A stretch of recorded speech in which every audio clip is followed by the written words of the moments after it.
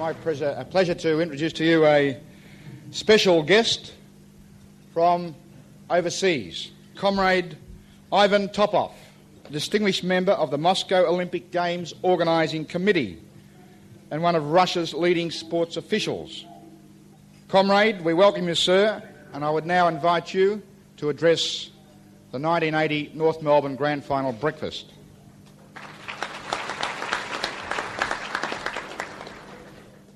Mr. Barasi, Mr. Prime Minister Fraze, from Leader Brezhnev, Strajvetsi Tavarishi. Hello, comrades. Top of the morning. And may there be bacon with your eggs always. Listening today, it may seem obvious that Ivan Topov was not a Russian sports official, or even a real Russian. But in 1980, when Campbell McComas began his career, very few people caught on. The McComas speeches were well-researched, topical, and brilliantly delivered. One day he would speak as Laurie McNabb, a senior government bureaucrat, speaking to accountants about wholesale changes to the Tax Act. The next, he appeared at the Logies. Please welcome the Executive Vice President of CNN International, Richard Cox Kennedy. The Gulf War, it was pre-recorded. We simply would not have been able to afford to do it live. Least of all when we had the difficulty of locating a live audience. But I guess it was probably the most expensive 6-week drama series in the history of television. When he died suddenly of leukemia in 2005, an almost unbelievable 1,812 characters died with him. But Campbell McComas was more than just a hoaxer. By the time audiences heard his famous end line, "Thank you so much for having me here tonight, but I think you've been had too." he had always tried to make a difference. It is 1976. In a basement beneath the Monash University Law School, 4 final year students dream up a prank. A group of friends and I, who were all in final year of a law course at Monash University in Melbourne, decided to, in an effort to really give the law faculty a kick in the pants, I suppose, and just to remind everybody that the law is not quite as serious as everybody imagines it is, and everyone shouldn't have that earnest, purposeful look on their face all the time, we decided to impersonate a British law professor.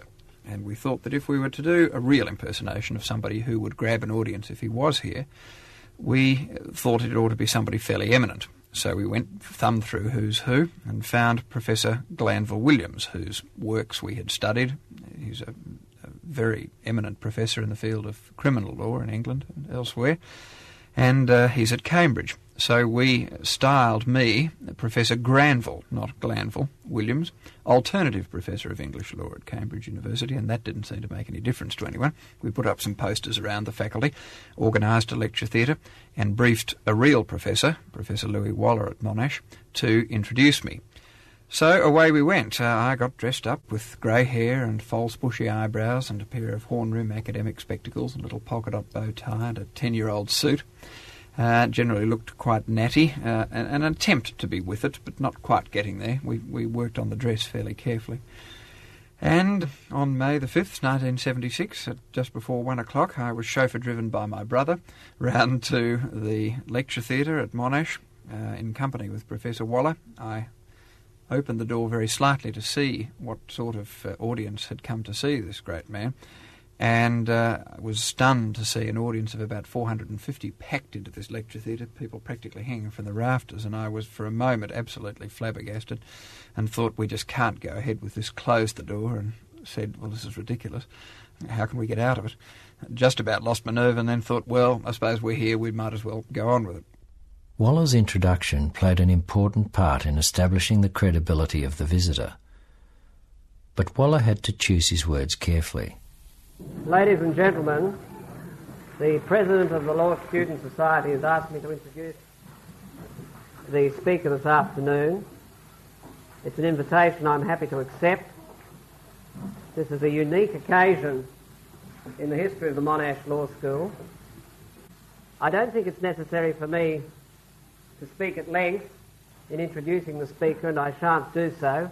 Time is limited, and what he has to say is on this occasion of much more significance than anything I could say.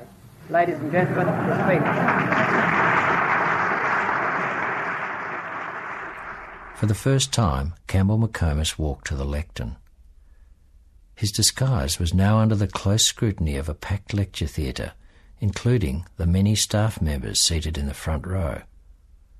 The subject of the talk, When No Means Yes, Rape, Consent and the Law, was chosen to attract an audience. Thank you very much, my good friend Louis Waller. Being here today is as much a surprise for me as it may indeed be to you. I had intended this to be a private visit to Melbourne, but your President, using, as Louis Waller has said, commendable initiative, tracked me down and asked me if I could give a lecture at Monash.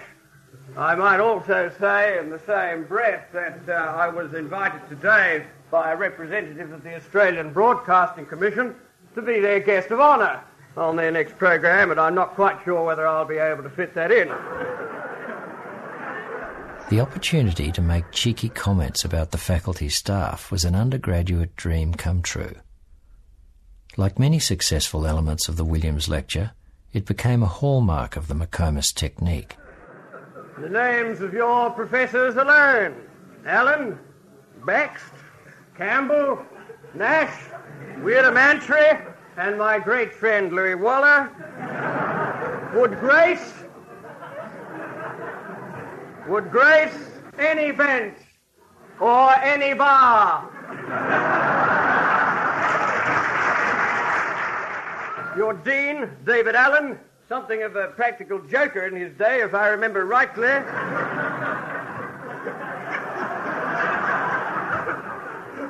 Well, you can eliminate the practical if you care. And young Taylor, Graham, I think, I don't remember teaching him, are all Cambridge graduates. In fact, if David Allen could see me after the class, I've got one or two of his essays to hand back.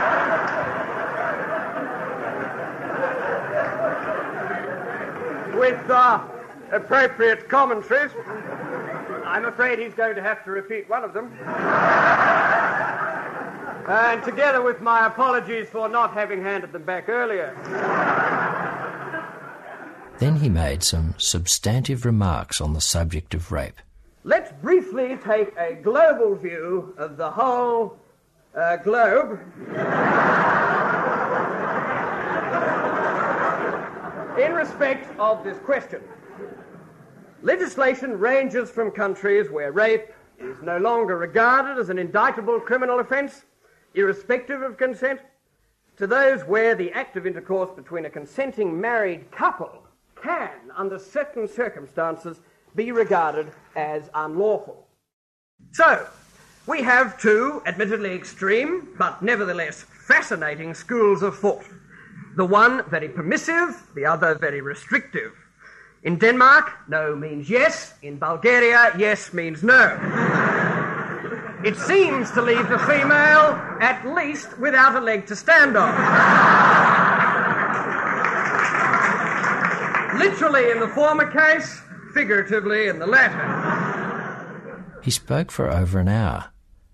Then there was question time at the end.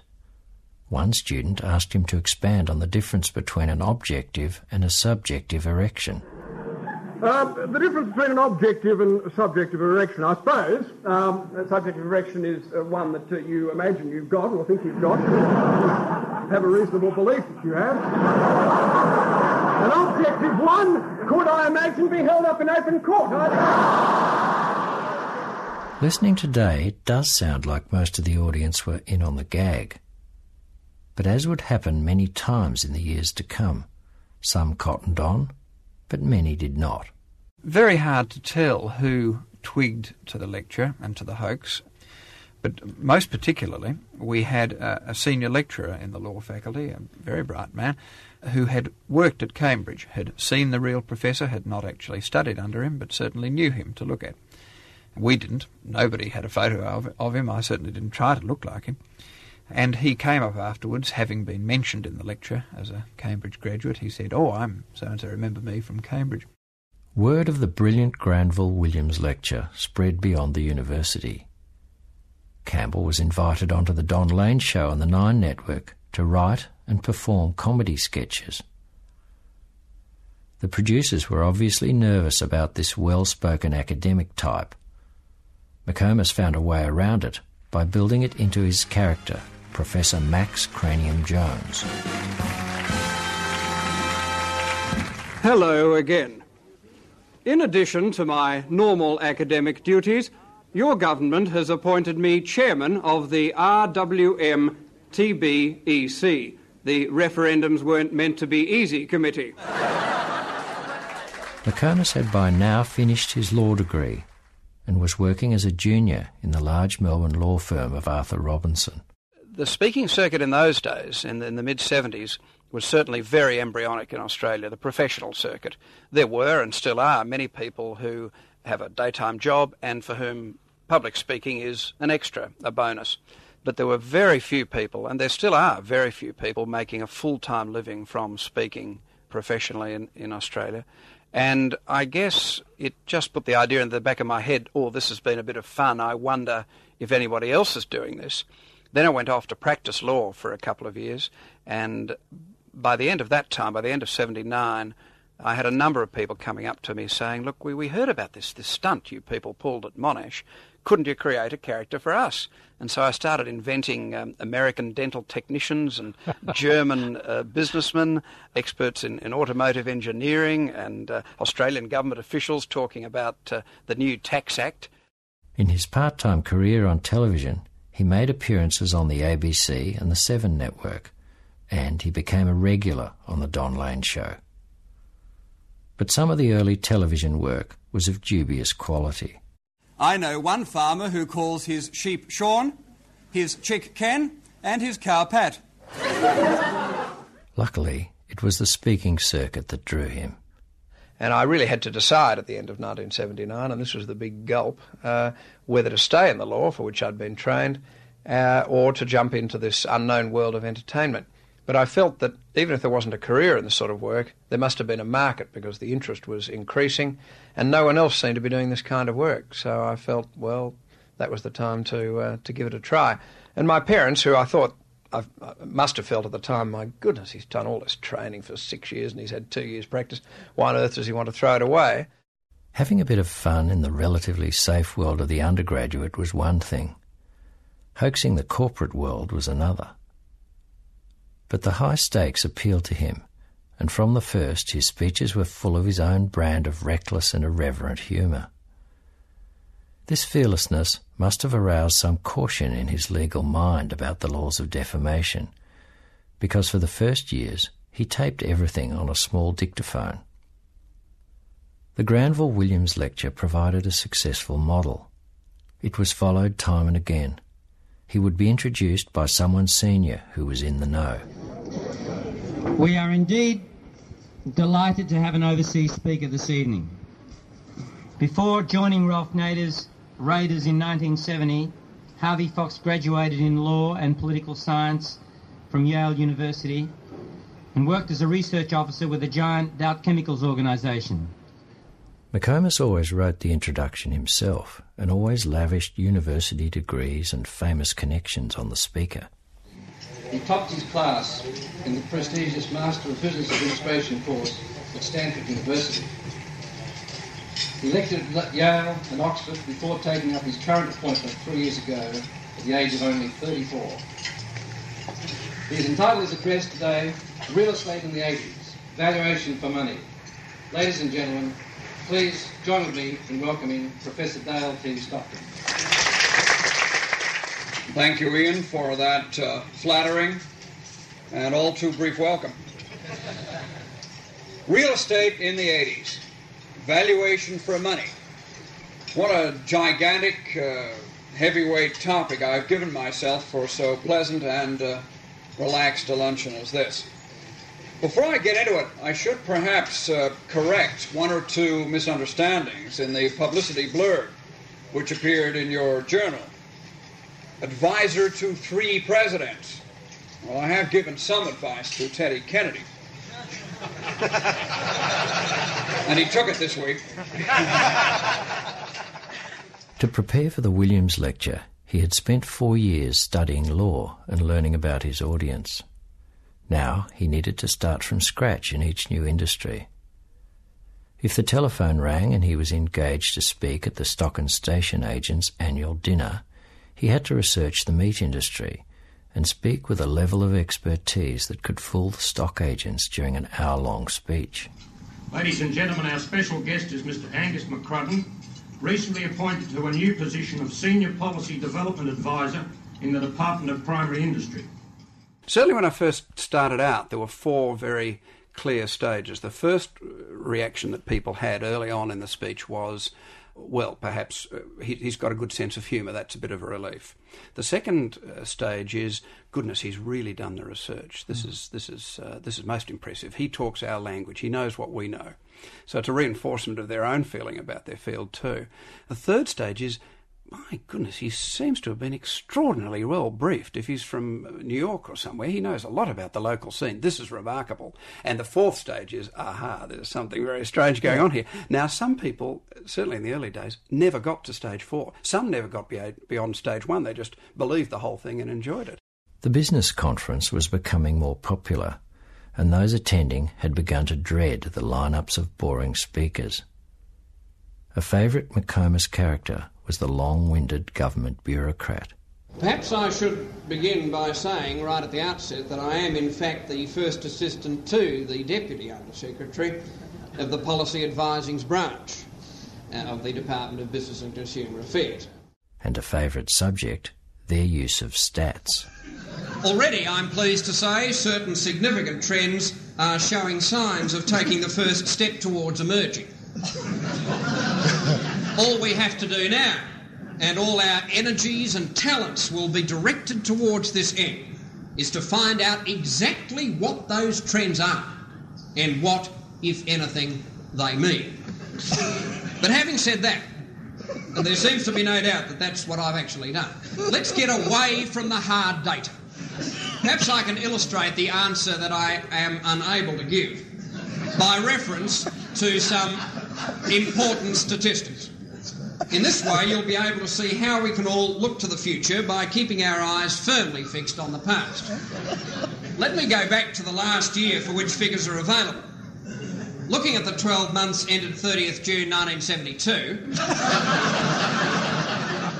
The success of his characters was in no small part due to his ability as a speaker. Campbell had been taught public speaking by his father, Jeff McComas, a broadcaster on Melbourne radio. My father is still teaching effective speaking and media training, and he was in radio for many years. And he says, and he's absolutely right, most of what we say, or most of the effect we have as a speaker, is how we say it. The actual content is secondary. If you put something across with sufficient conviction, you can almost, well, we've seen it happen in sad, tragic instances in the 20th century, you can convince a whole nation, in some cases, that you are the person to follow. But the principle remains that so much about plastics is yet unknown that it becomes dangerous to explore too extensively. We also have irrefutable, documented evidence that pantyhose and plastic chairs lead to increased gynecological disorders among working women, and curiously, among a large number of non-working men who used to be working women.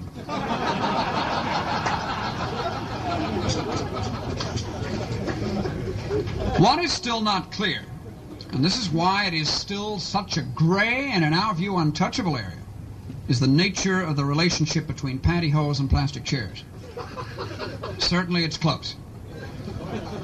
But is this a product of similar material substances or straight-out animal attraction? No one has an answer for that. When he published a brochure to promote his business, he included a piece on the art of the speech. A great speech is a work of art. Like a fine piece of music, it has shape, substance, movement, and vibrancy, a sense of balance and completeness. Most importantly, a great speech bears the gift of inspiration. It commands attention and is remembered. Amidst the more difficult clients like insurance agents and accountants, there were some gifts. He must have rubbed his hands together with glee when the Australian Funeral Directors Association asked him to speak at their convention. Visiting English delegate Arthur Boxall addressed the Funeral Directors Association convention in 1981. Mr. President, distinguished guests, ladies and brethren, I'm delighted to be here. As one of the other members of the British delegation was whispering to me earlier, we've all been dying to come to Melbourne. Yes, it is pathetic, isn't it? But Melbourne, for her part, has apparently for some time been dying to meet us. But I don't wish to dwell on economics. It is worth coming here just to be away from the wailing and gnashing of teeth which we funeral directors invented for individual mourners, but have now all too successfully marketed to the whole British population. As one observer wrote in The Economist last week, or it may have been the other way around. Last year, Britain's economy stood on the very edge of the precipice. This year, it's taken a step forward.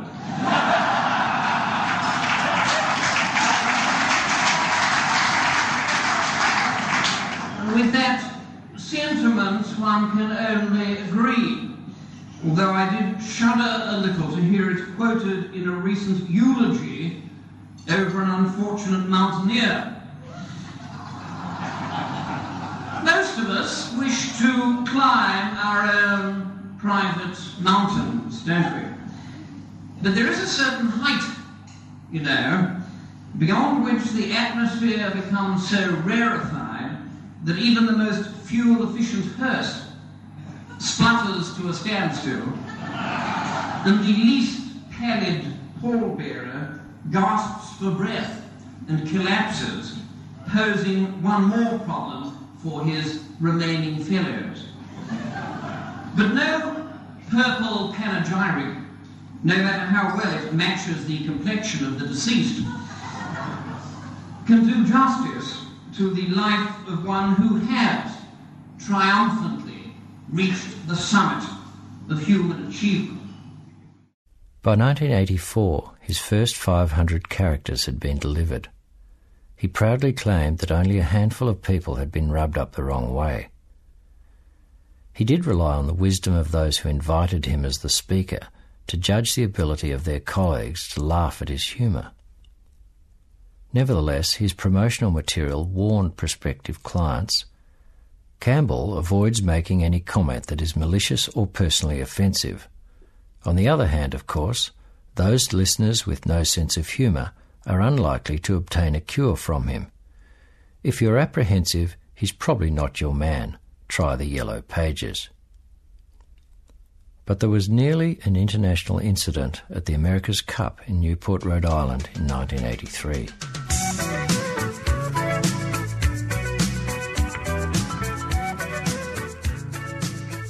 I suppose the closest we came to an international incident, if not legal action, was in 1983, where I played a British naval architect, Sir Winston Chumley-Summers, at an America's Cup dinner in Newport. It was actually done at the invitation of Richard Pratt, who has almost been a patron of mine over the years and a wonderful source of encouragement. The controversy about the mystery keel was at its height when Pratt asked Campbell and his Granville Williams collaborator from Monash, Jack Hammond, to come up with a character to speak at a dinner he was hosting for the other syndicates, including the Americans. It was a gala event with Newport and New York old money attending. Richard Pratt introduced the speaker. his yacht had been eliminated from the challenge by Australia too. As everyone knows, much controversy has surrounded the keel of Australia too. I am advised, in the light of recent events, the International Yachting Racing Union has appointed an expert measurement consultant independent of its own keel boat technical committee to measure and advise on the keel with a view to clarifying the relevant rules. Sir Winston has kindly agreed to discuss it with us tonight. Please make him welcome Sir Winston Chumley Summers.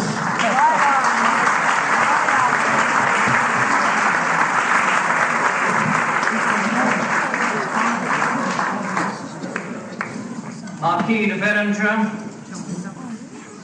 Baron von Studlitz, My Lady Milford Haven, immediate past Prime Minister Fraser, Ambassador Woolcott, Consul General Cordner, Congressman St. Germain, Admirals Kinney and Service, Governor Gallagher, former Governor Carey, Mayor Haynes, Deputy Mayor Kane, Commodore Stone, knights and nobodies,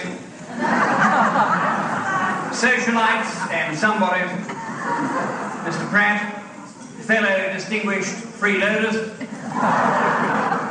ladies and gentlemen. Our host, Mr. Pratt, I understand, is in the business of manufacturing heavy-duty cardboard boxes. Now, I have no objection to that. Even in this age of highly advanced technology, someone still has to make heavy-duty cardboard boxes. I'm just sorry that he entered one of them in the America's Cup. From bagging his host, he then moved on to the syndicate backer for Australia too, Alan Bond. After all, Alan Bond is probably the most outstanding Australasian businessman of the past 20 years. He told me so himself.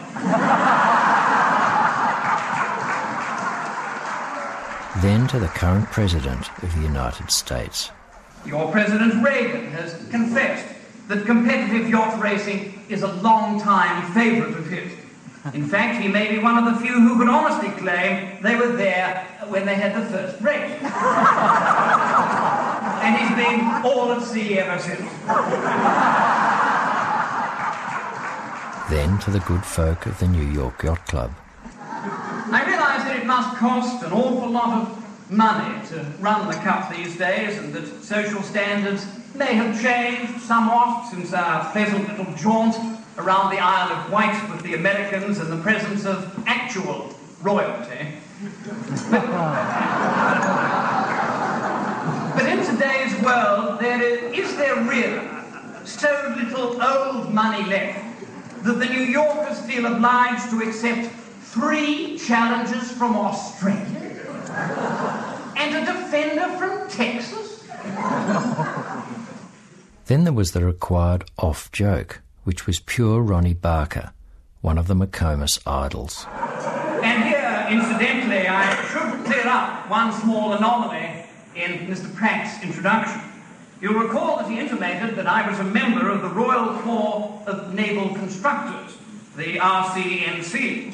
In fact, I have to tell you that the letters RCNC stand for the Royal Corps of Naval Contemplators. It is possible that we British spend too much time contemplating our navals and not enough time looking up other options. Finally, he got down to talking about yachts and their skippers. Present in the room was Bus Mosbacher, successful skipper for the Americans in 1962. 62's Weatherly, skippered by that wiliest of tacticians, Boss Mustbacher, and he did, had a bit more of a sort of a dent in the front. At this point, the wife of Bus Mosbacher got to her feet and stormed out. followed moments later by her husband.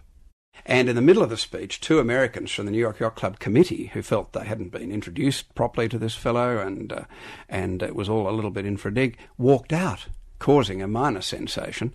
I was thinking for a moment, all the Americans are going to walk out. This really is going to floor me. But I was frozen for a moment, but then I thought, oh no, we just keep on going. And when the America's Cup final race was being sailed and the Australian yacht went in that famous moment, went over the line, the smoke went up from the gun, and the two boats that were accompanying the yachts, the committee boats, the Australian boat, Southern Cross with Alan Bond and co. on board, and the American tender with this gentleman who'd walked out on board, were not far from each other. And at that moment when we went over the line, Jock Sturrock, a great Australian yachty who'd been at the dinner, picked up a megaphone, pointed it across at this fellow's boat, the American boat, and said, "That'll teach you to leave our parties early."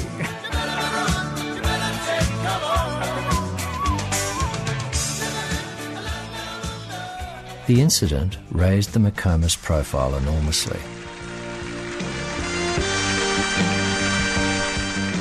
He was interviewed on Parkinson. And he was the guy, actually, who over at Newport for the Australia-America's Cup dinner. But we were at pains in producing the speech to inject a little bit of fun, to prick what we saw was a bubble of dissent and rather unsporting behaviour. He was famous enough for 60 Minutes to do a story on him. The chances are when your company throws a staff dinner or your club has an awards night, there'll be some after-dinner speaking to go along with the after-dinner mints. It might just be a few words from the boss or from the club president. But more likely these days, it seems the prestigious thing to do is to bring in a professional talker from outside. By the mid-80s, his output was extraordinary. Often 3 major speeches per week in different parts of the country. He now saw his work as a one-man theatre performance. I'm not hugely enamoured of the method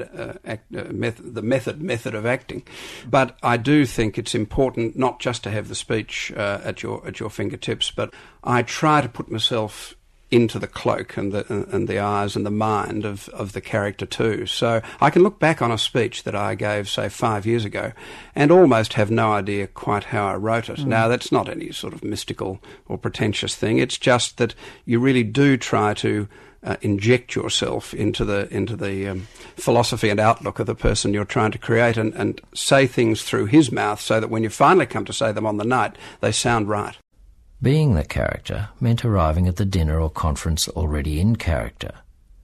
This meant being seated at a dinner table next to some unsuspecting guest and pretending to be the hoax character, making small talk until the time came to make his speech. Ray Martin commented on this strange phenomenon in the 60 Minutes story. The moment that Campbell McComas puts on the wig and the accent, he becomes one of his 400 or so characters. Campbell McComas, it seems, no longer exists. He knows that we know who he is, but he still won't let his guard down, either with us or with the totally unsuspecting dinner guests. They think that we're filming a famous English sports writer. Lord, yes, he's holding one of these things over our head. I might arrive at a dinner for pre-dinner drinks at 7 o'clock, mingle with the guests, and then sit at a table and indulge in small talk around the table as the character, and then give the speech perhaps at 9:30 or 10 o'clock.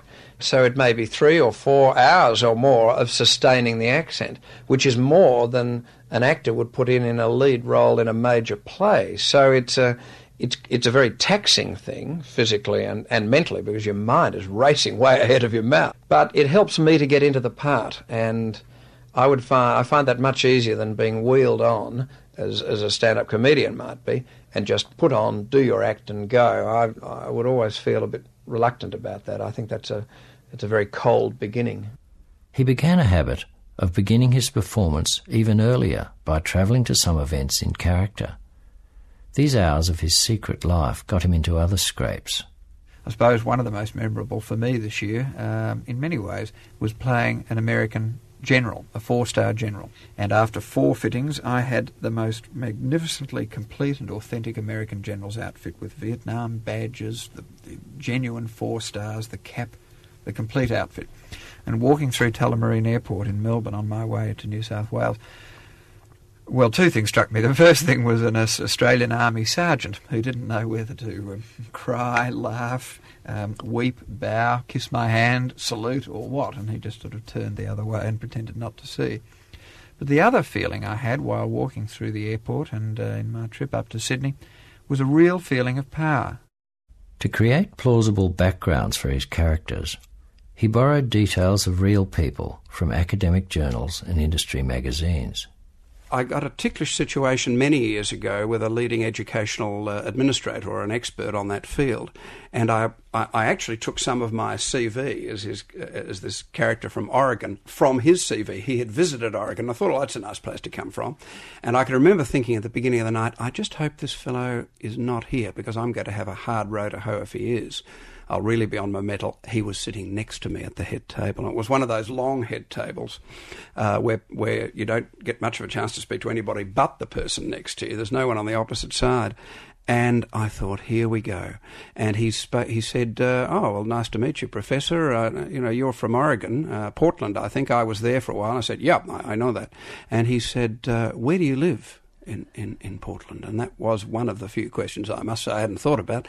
And I said, well, I've only been there for a short time. Tell me, you were there for a while. Where did you live when you were staying there? And he said, oh, I was up on 2nd Avenue, just past the post office there. And I said, yeah, I'm just round behind there. Amazing, isn't it? McComas began getting all the big national gigs. He hosted the Logies, spoke at the National Press Club, performed at the bicentennial concert before Prince Charles and Lady Di. If anyone was celebrating 100, 200, or even 10 years of something, he was there. Reaching his 40th birthday, he reflected on his career.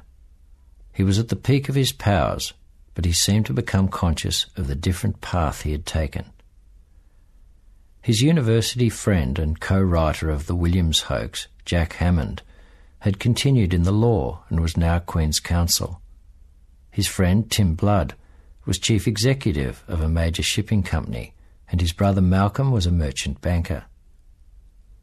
Despite his great success, he had difficulty describing what he did to his own satisfaction. Early in his career, he had described himself as a comic lunatic. Now he preferred speechmaker. Neither seemed to him a sufficient achievement. He began to offer a new form of speech where he reprised a few characters and spoke about himself and his career as well. I strive never to decline a fresh challenge or to stop changing. Today's audiences expect and deserve something entertaining, relevant, insightful and original every time. As you can imagine, with each character having to be built from the ground up with a script and a personality all his own, not to mention sustaining the character for anything up to 4 or 5 hours at a major dinner, the work and the pressure are considerable. Very few people are fully aware of the toll exacted by a career consisting of constantly being other people. But I do love it. These speeches often ended with a quote from poet Robert Frost. I shall be telling this with a sigh, somewhere, ages and ages hence, 2 roads diverged in a wood, and I took the one less travelled by, and that has made all the difference. Campbell McComas was a product of Melbourne's leafy eastern suburbs. His parents separated when Campbell was young, in the days when a divorce took 10 years. Campbell lived with his mother Meredith, and from her he inherited his strong Christian faith. He was educated at a private church school, Scotch College, but the road mapped out for him took its first sidestep when he contracted polio at the age of 4. He made a full recovery, but it took him many years to regain the strength in his limbs. His father, Jeff, was an intellectual and a successful broadcaster on commercial radio. He always had a great love of language and was very careful in his use of words and in how he said them. And I can remember coming home in grade 5 or 6 at primary school, having to put together a few selected words or random words into a paragraph which showed that I knew what they meant. And it was a verbal jigsaw. And really that's all I've been doing ever since. In speeches about his life, he He often spoke of his grade 6 teacher, Miss West. We had a student teacher, and I fell in love with her at age 11. But she could obviously see a spark of interest in the theatre too, in me, because she took me one night to see Marcel Marceau. And that was the first time I can recall being in a theatre, certainly with a show like that. And of course I was just entranced, fell in love with the theatre as well as her. And that friendship has continued over all these years. But more recently I've taken her to see Marcel Marceau a couple of years ago when he was out here, because I think you can never really completely repay a debt to somebody like that, who first shows interest in you. And I think most of us can think of a teacher we've had at some time in the past who's been particularly helpful or inspirational in some way. The leafy Melbourne suburb where Campbell McComas grew up also produced Barry Humphries. They shared many cultural roots, and Campbell McComas held Humphries on a very high pedestal. Barry, on behalf of all those for whom you've made it easier, or at least less terrifying, to set foot upon the comic stage, finally and with feeling, Cobber, thank you.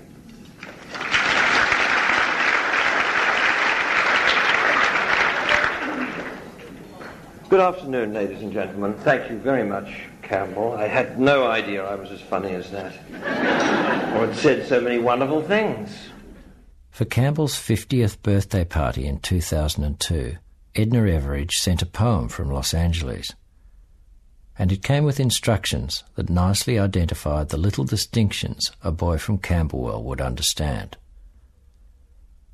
To be read clearly and metrically by a nice young woman educated at either PLC or Fintona, if unobtainable, by a fairly nice woman with an MLC or even Lauriston background. Dear Campbell, I would love to be beside you on your Jubilee. You are one of my favourite men, and now you are 70.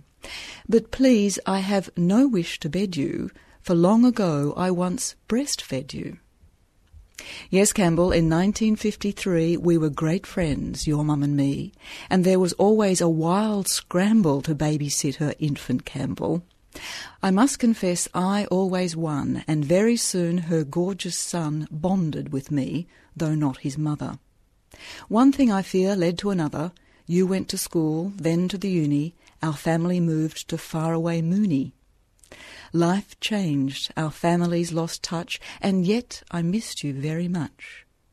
I read with a vicarious joy of all the triumphs of my boy, how you had blossomed like a dahlia, become the toast of all Australia.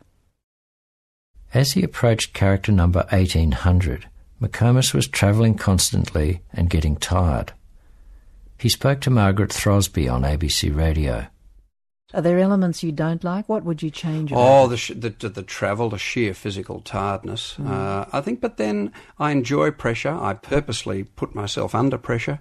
I think I perform best that way. And yet the flip side is that you've got to create some space for yourself and for your family. One of his last big television appearances was on the ABC at the 2003 AFI Awards. He created the character Tom Orville from accounting firm KPMG. Thank you. Your rules make it clear that to be eligible for an AFI award, all entries must be Australian productions. By the time current negotiations on the US-Australia Free Trade Agreement reach closure, I'll concede, though not as much as you will, that all this will change. In return for giving you people a better deal in agriculture, we're going to have to get aggro on culture. In future, in order to be eligible for an Oscar, TM, or Academy TM Award, TM, or even an AFI Award, TKO, we propose that all Australian productions must have a minimum of 15% American content. It may be one of the lead roles, it may be the backdrop, it may be the makeup, it may be the accents, it may be the last 15 minutes. It may even be product placement such as McDonald's, or a Coca-Cola. You see how easy it is. We don't care as long as it's there. It could simply be a matter of renaming your programs. For example, The Secret Life of Us could become The Secret Files of the U.S. Combine black and white with The Glass House, and we could see the first black ass in the White House. Working in Perth in late 2004, he became unwell and received a provisional diagnosis of gallstones. He later developed painful cellulitis. Something was wrong. Then, out of the blue, blood tests revealed he had leukemia of the worst possible type. His wife Wendy and parents Meredith and Jeff had champagne and sandwiches for Christmas in his hospital room. He told them he did not want active treatment. Days later, he died. It had been only 5 weeks since the diagnosis. The Melbourne papers were swamped with notices by charities and schools, acknowledging how much of his considerable earnings and his time he had donated over the years. One of the frustrations of his professional career had been his unfinished play called The Conference. His speech-making career had been a lonely one, and he had craved to work in company. He and Tim Blood had worked on the play for years. The closest it ever came to production was a reading by Campbell to an invited audience in 2004. This exuberant, exhilarating, exasperating play, The Conference, an everyday farce in 3 acts and a debriefing, has been rattling around in several cardboard boxes, including my demented head, for a dozen long years now. I know we'll get it on one day, and I hope you'll be there. In the meantime, my heartfelt thanks to you all for joining the journey and for listening for 25 years and tonight to the people I pretend to be and to the real me. As the greatest playwright of them all so nearly wrote, trip away, make no stay. Meet me all by break of day. If we shadows have offended, think but this, and all is mended, that you have but slumbered here, while the conference did appear.